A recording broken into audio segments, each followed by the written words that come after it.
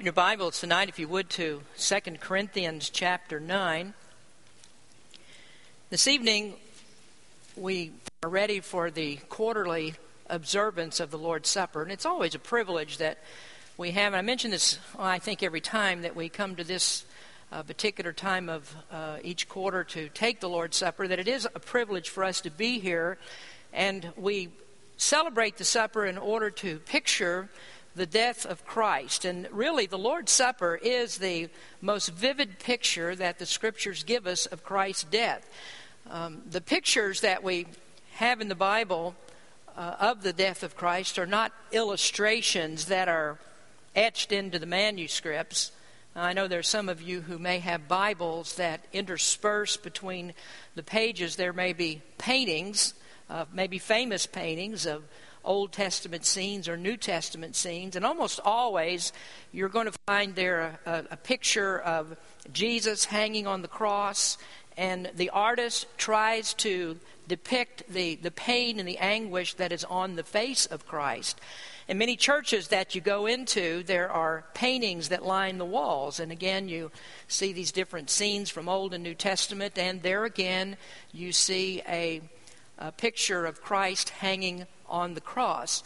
Well, we don't have those kinds of things in our church because we don't believe that the Bible gives us any authorization to make pictures of Christ. And so the nearest that we come to this would be the empty cross that we have in our baptistry. And I'll have to confess to you that when we put that cross up there a few years ago, I even had my doubts about we should even do that. But we don't have any doubt in our minds about the suffering that Christ went through. Since he was both God and man, he suffered in ways that we can't understand. Because he was God, he was able to suffer to the limits of physical endurance and able to suffer to the limits of mental endurance. But even more than that, the Bible teaches us that Christ suffered the limits in his spiritual endurance as well. And that was when he was separated from his Father at a time when the sins of all those that would believe in him were placed upon him. So the image that we get is actually a mental image that Scripture paints for us, and that image is actually spoken to our hearts by the Holy Spirit. And really, the Holy Spirit is far more capable of impressing that into our minds of what Jesus went through than any painting that an artist could paint. Now, we have some understanding of the death of Christ and some understanding of that suffering, but we don't understand it completely. I mean, it's just too far above us. We don't understand the act. We don't know how that we can even approach to the mind of God that he would conceive a method by which our sins that could be forgiven like this method. It cost him immeasurably, and yet the cost was not too high for him to pay. It did not outweigh his love, and he gave us his only Son to die for us.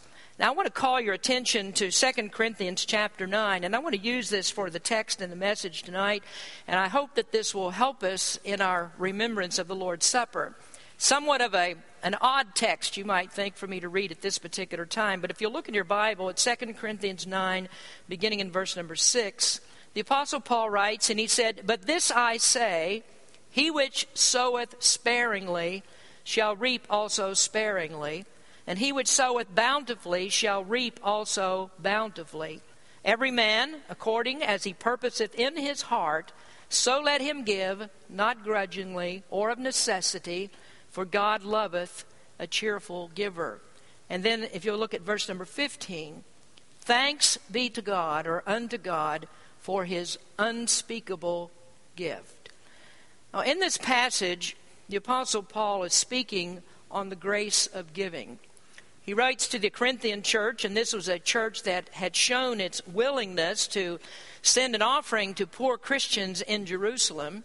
And that was an ongoing problem with the Corinthian, or rather the Jerusalem church. It was always a problem of poverty. They were in dire straits financially almost all of the time. Many of them had lost their jobs because they had become believers in Christ because of their faith, that they were turned out. In the beginning of the book of Acts, we find that the church there pooled their resources in order to take care of so many people that were coming to Christ in faith. And so they put all of their resources together, and then after a time, there were so many people that they just ran out of resources. And so what Paul would do, as he was traveling about on his missionary journeys, he would start new churches. And one of the things that he would ask the churches to do was to send an offering for these poor saints that were in Jerusalem, and just give something of themselves for these people that were like-minded in their faith and in their purpose. Now, the Gentile churches in Macedonia responded overwhelmingly to Paul's plea for an offering.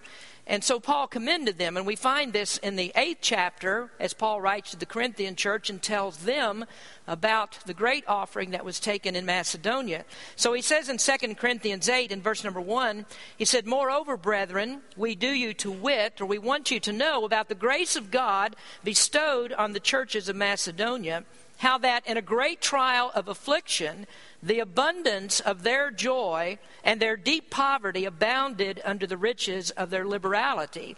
For to their power I bear record, yea, and beyond their power, they were willing of themselves."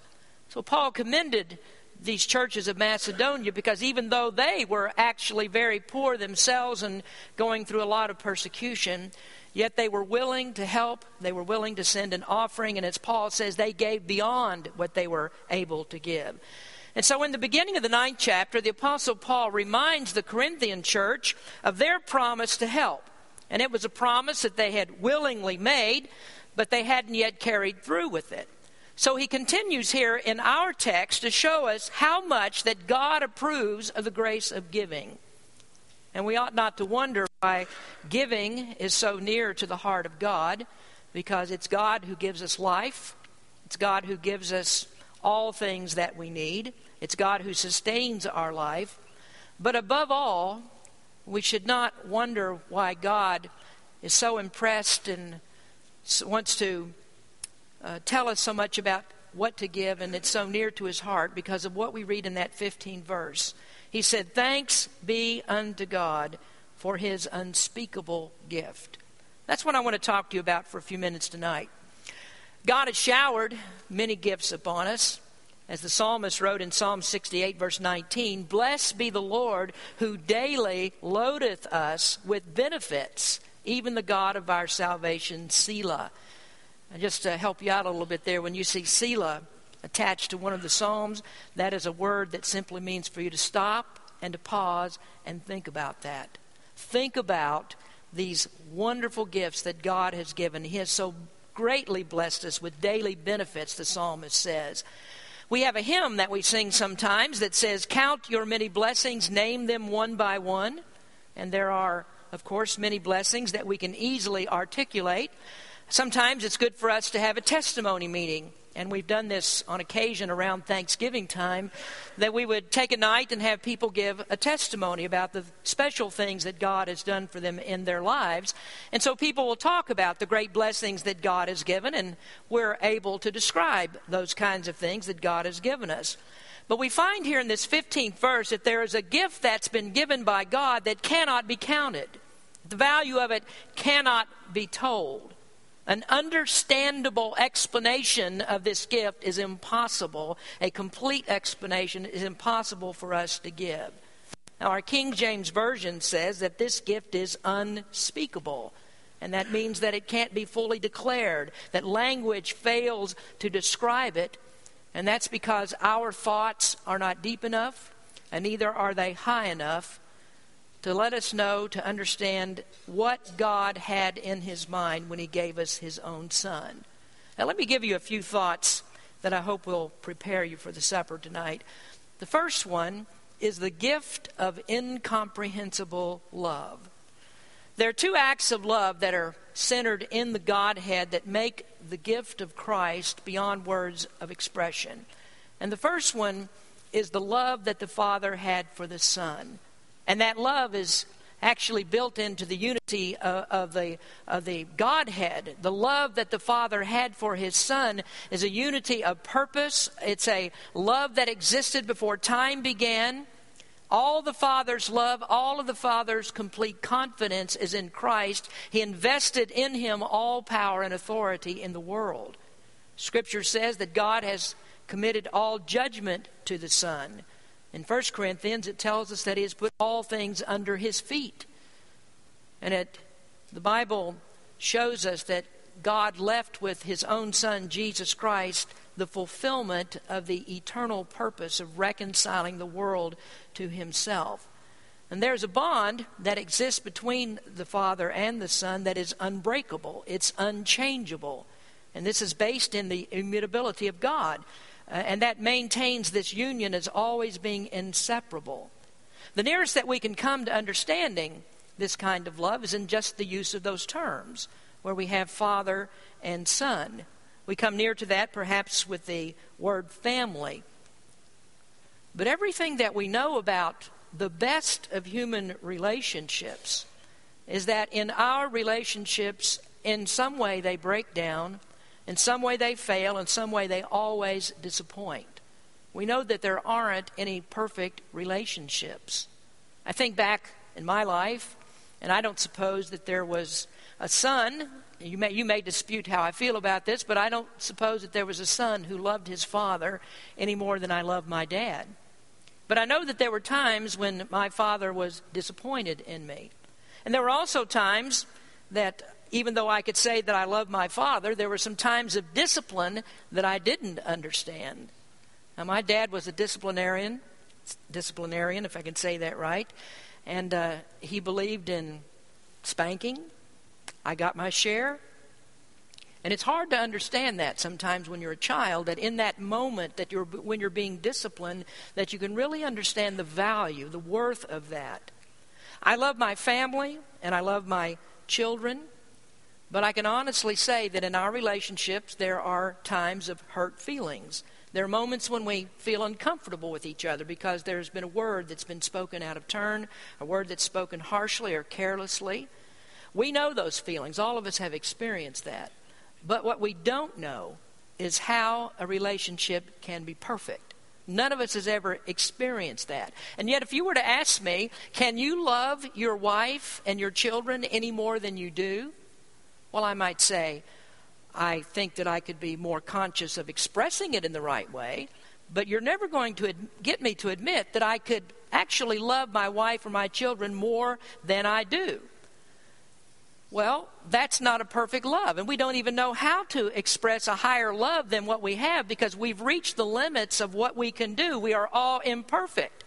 But when you think about the love of God, God has no imperfections. There are no moments of hurt feelings. There aren't any times of mistaken motives.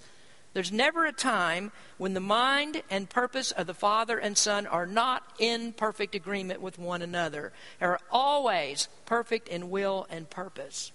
Alexander Maclaren wrote, "The analogies between what we call love in man and love in God must be supplemented by the differences between them if we are ever to approach a worthy conception of the unspeakable love that underlies the unspeakable gift." So that first love that's inexplicable is the love between the Father and the Son. The second love that I want to talk to you about is the one that we actually celebrate the supper for tonight, and that's the incomprehensible love that the Father had for the human race. The Scripture says, "For God so loved the world that he gave his only begotten Son." And I think in all of us that should raise a question, why?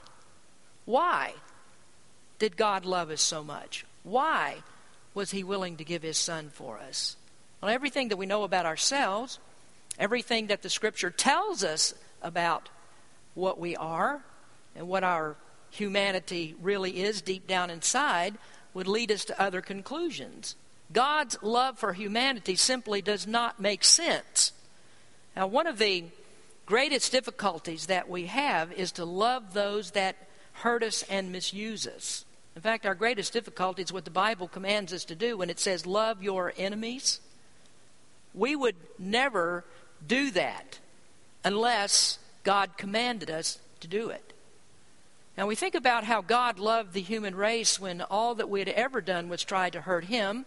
All that we ever did was sin against him. All we ever did was commit crimes against him. And yet God loved us.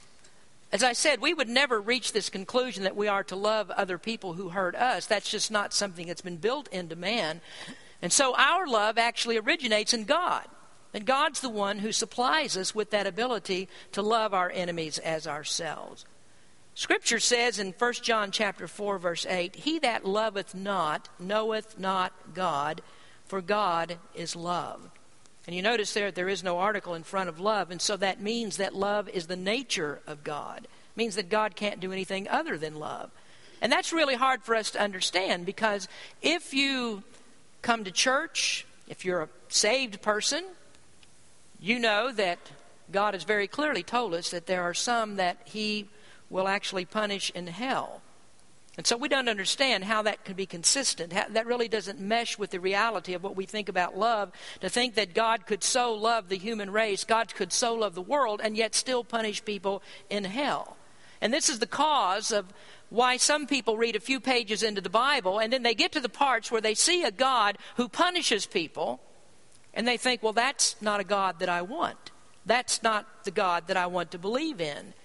And so they don't want a God that the Bible describes. And what's the problem with that? Well, the problem is incomprehensible love. That we simply do not understand the love of God as we need to understand it, to reconcile all of those things in our mind. Then the second gift that God has given us is the gift of incomprehensible grace.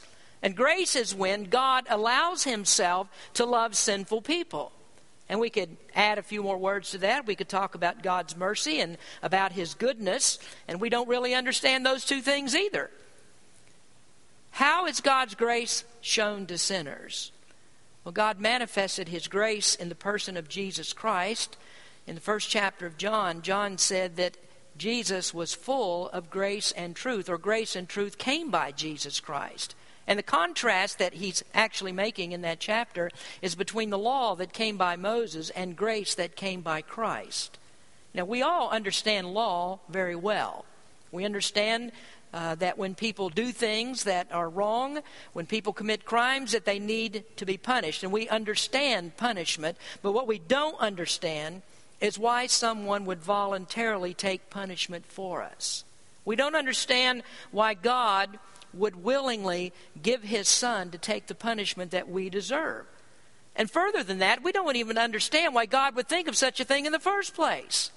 I mean, even more incomprehensible is to think that God created the world with that intention. It'd be one thing if God created the world and all of a sudden His plans went awry, and the only way that He could actually correct that was to put into place some really difficult, hard, inconceivable plan such as He did.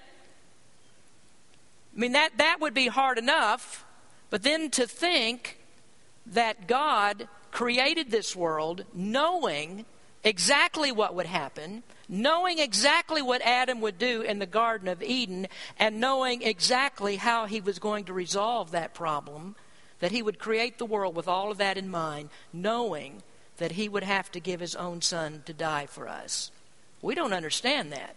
We don't understand the grace of God, that God intended to work this way, and the only way that He would save us was by the humility of Christ. It was by His condescension to a death that's cruel and unimaginable. Can you understand why God would do that? And then you take a moment to think about that descent that's explained in Philippians chapter 2, that when God sent Christ into the world, He didn't send Him in the robes of a king. He didn't send Him to live in the houses of the rich. He didn't come to wear the clothes of nobility. But everything that Christ went through was in the lowest form imaginable. He was born in a stable. He had to flee when he was less than 2 years old for his life. His parents had to take him into Egypt for protection. And then when he came back into Israel, he was raised in Nazareth, which was pretty much what you would call a ghetto town. It had the worst reputation possible. And then Jesus grew up in a blue-collar job. He was a carpenter.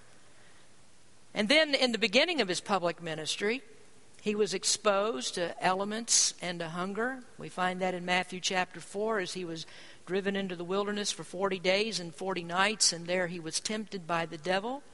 We see Him in His public ministry, how that He showed extreme forms of compassion for people, while at the same time He was shown extreme forms of contempt. And you wonder, how can we make any sense of that at all? And you know your heart and you know mine, that we can read the story in the Bible and we cared nothing at all for what Christ went through, until one day God opened our hearts and illumined our minds to what Christ actually did for us. And that's the only reason why we even think about it or consider it in the way that we do.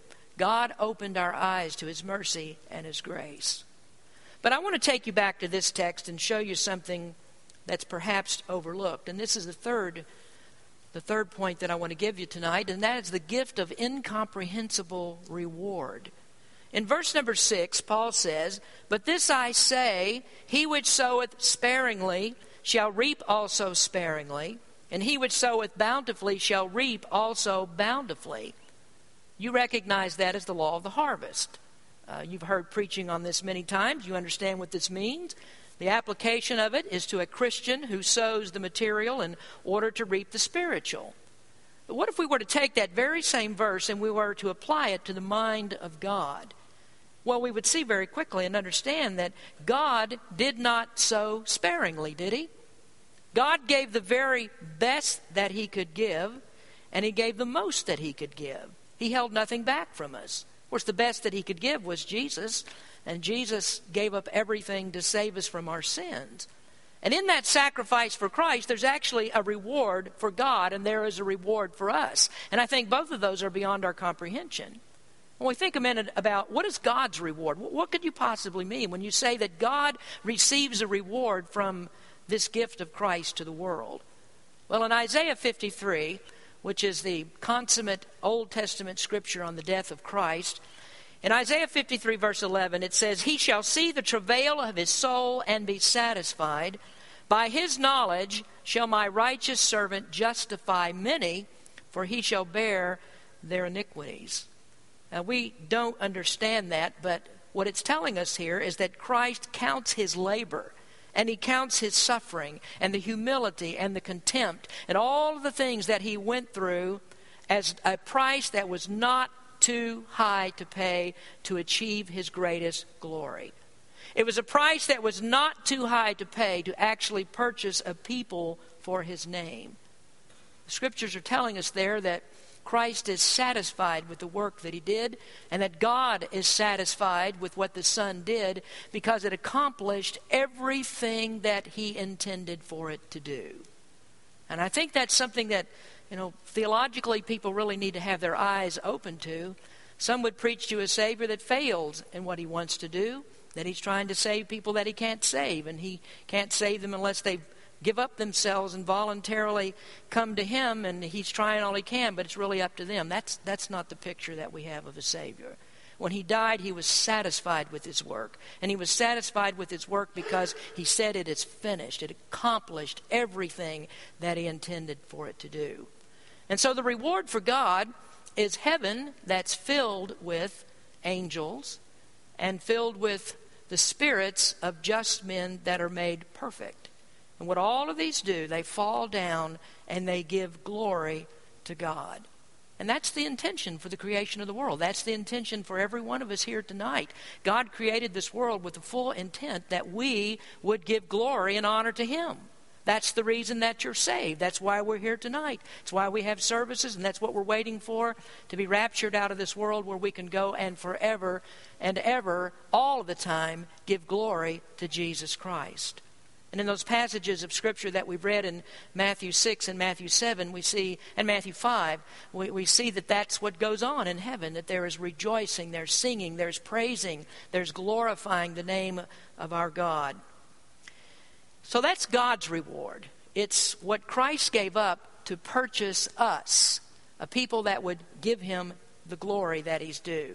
And again, I say that doesn't make a whole lot of sense to us, why God would really want that, why God would choose such people as we are, create a race such as this that falls and then He redeems and then brings them back to Him. We don't understand why God would do all of that. But on our side, there's also a reward, and that reward is barely touched by human language. Again, thinking about the book of Revelation, the Apostle John tried to give us some idea of what the reward that we will receive will be like. He talks about heaven. He talks about that amazing city that's of inestimable value. He talks about foundations of precious jewels. He says there are walls of diamonds. There are streets of transparent gold. There is a pure river of water of life that runs through it. He tells us that there is no sickness and there is no pain. There are no tears. There is no crying. So there is no need of the sun there, for the Son of God himself is the light of it. John tried his best to describe it, but he didn't really understand it. One of the things that we really can't understand is, what is eternal life even like? We have no idea what eternal life will be like. Well, that's something far beyond our comprehension. We don't know what it will be like to live in supreme happiness, that all the people that are there could not be happy in any greater degree than they are. We don't understand that because we've never lived in a world and never had a life where there was always happiness. There's always something that brings us down. So we can't imagine, first of all, a life that never ends, and then we can't imagine that a life that's lived beyond the best of anything that we've ever experienced here. So this is a scripture, I think, when we apply it to God, shows that God sowed bountifully in order that we might reap abundantly. You know, I've often said that when we come to the supper, don't come here and treat this as a funeral. I think there are people that come to the Lord's Supper, and we don't really intentionally try to draw out emotions from people, because that's not what we really center on. But there are people that come, and I suppose we'll just count it this way, that there are tears of happiness. Because there are times when we go through the supper and you're really thinking about the elements and the picture that's there, and the Holy Spirit is speaking to your heart. There are times when tears come to your eyes. But I don't think that, and it shouldn't be this way at least, that those tears are tears of sadness. They shouldn't be tears of sadness, because you think of the night that when Jesus gave the supper and he talked to his disciples and he told them that he was going to die. And a very short period of time they were going to be without him. But he didn't say, now what I want you to do is sit down and I want you to think about that, and I want you to cry about that, and I want you to throw dust and ashes on your head, because this is just a horrible thing that's going to happen to me. But you know what he said? He said, I'm going to prepare a place for you. That's why I'm leaving. I'm going to prepare a place for you. And I'm going to come back, and I will receive you unto myself, that where I am, there ye may be also. Do you think that he intended for them to be sad about the fact that he was dying? Not at all. The redemption of the world could not be accomplished without Christ's death on the cross. And so Jesus didn't want the disciples crying about it. Not necessarily was it a time for them to jump up and shout and jump over pews and things like that. But it wasn't a sad time. It was really a time to think, he's coming back. And do you remember, as we talked, I hope maybe you remember, in the last Lord's Supper that we had a few months ago, that we talked about this very thing, that the Lord's Supper is for this purpose, to cause us to remember that Jesus Christ is coming back. And the Apostle Paul said that in 1 Corinthians. He said, you do show forth the Lord's death until he come. And so that's a very important part of what we do here, that we remember Jesus is coming back, and that makes us joyful, makes us happy that we have such a Savior. So Jesus said, this do. He said, keep doing this. Keep on doing it as a remembrance of him. Now I hope tonight, as you think about that unspeakable gift that God has given, that you perhaps have this song in your mind that we sang this morning that said, amazing grace, amazing love, it talks about. And it says, how can it be that God would love a sinner such as we are? Amazing love that God would give his Son for us. All of that's incomprehensible. A great gift that God has given us in Jesus Christ. And that's what we want to celebrate tonight. This supper memorializes the death of Jesus Christ and that wonderful gift that God gave us in the salvation of our souls. Let's pray. Heavenly Father, we thank you so much for this great gift that's been given us, as Paul says here in 2 Corinthians, an unspeakable gift. We could talk about the subject for many, many hours, and we could never plumb the depths of what you've done for us. But Lord, in all the understanding that we have and all the humility that we can muster, we just have to say thank you for sending Jesus into the world to die for us.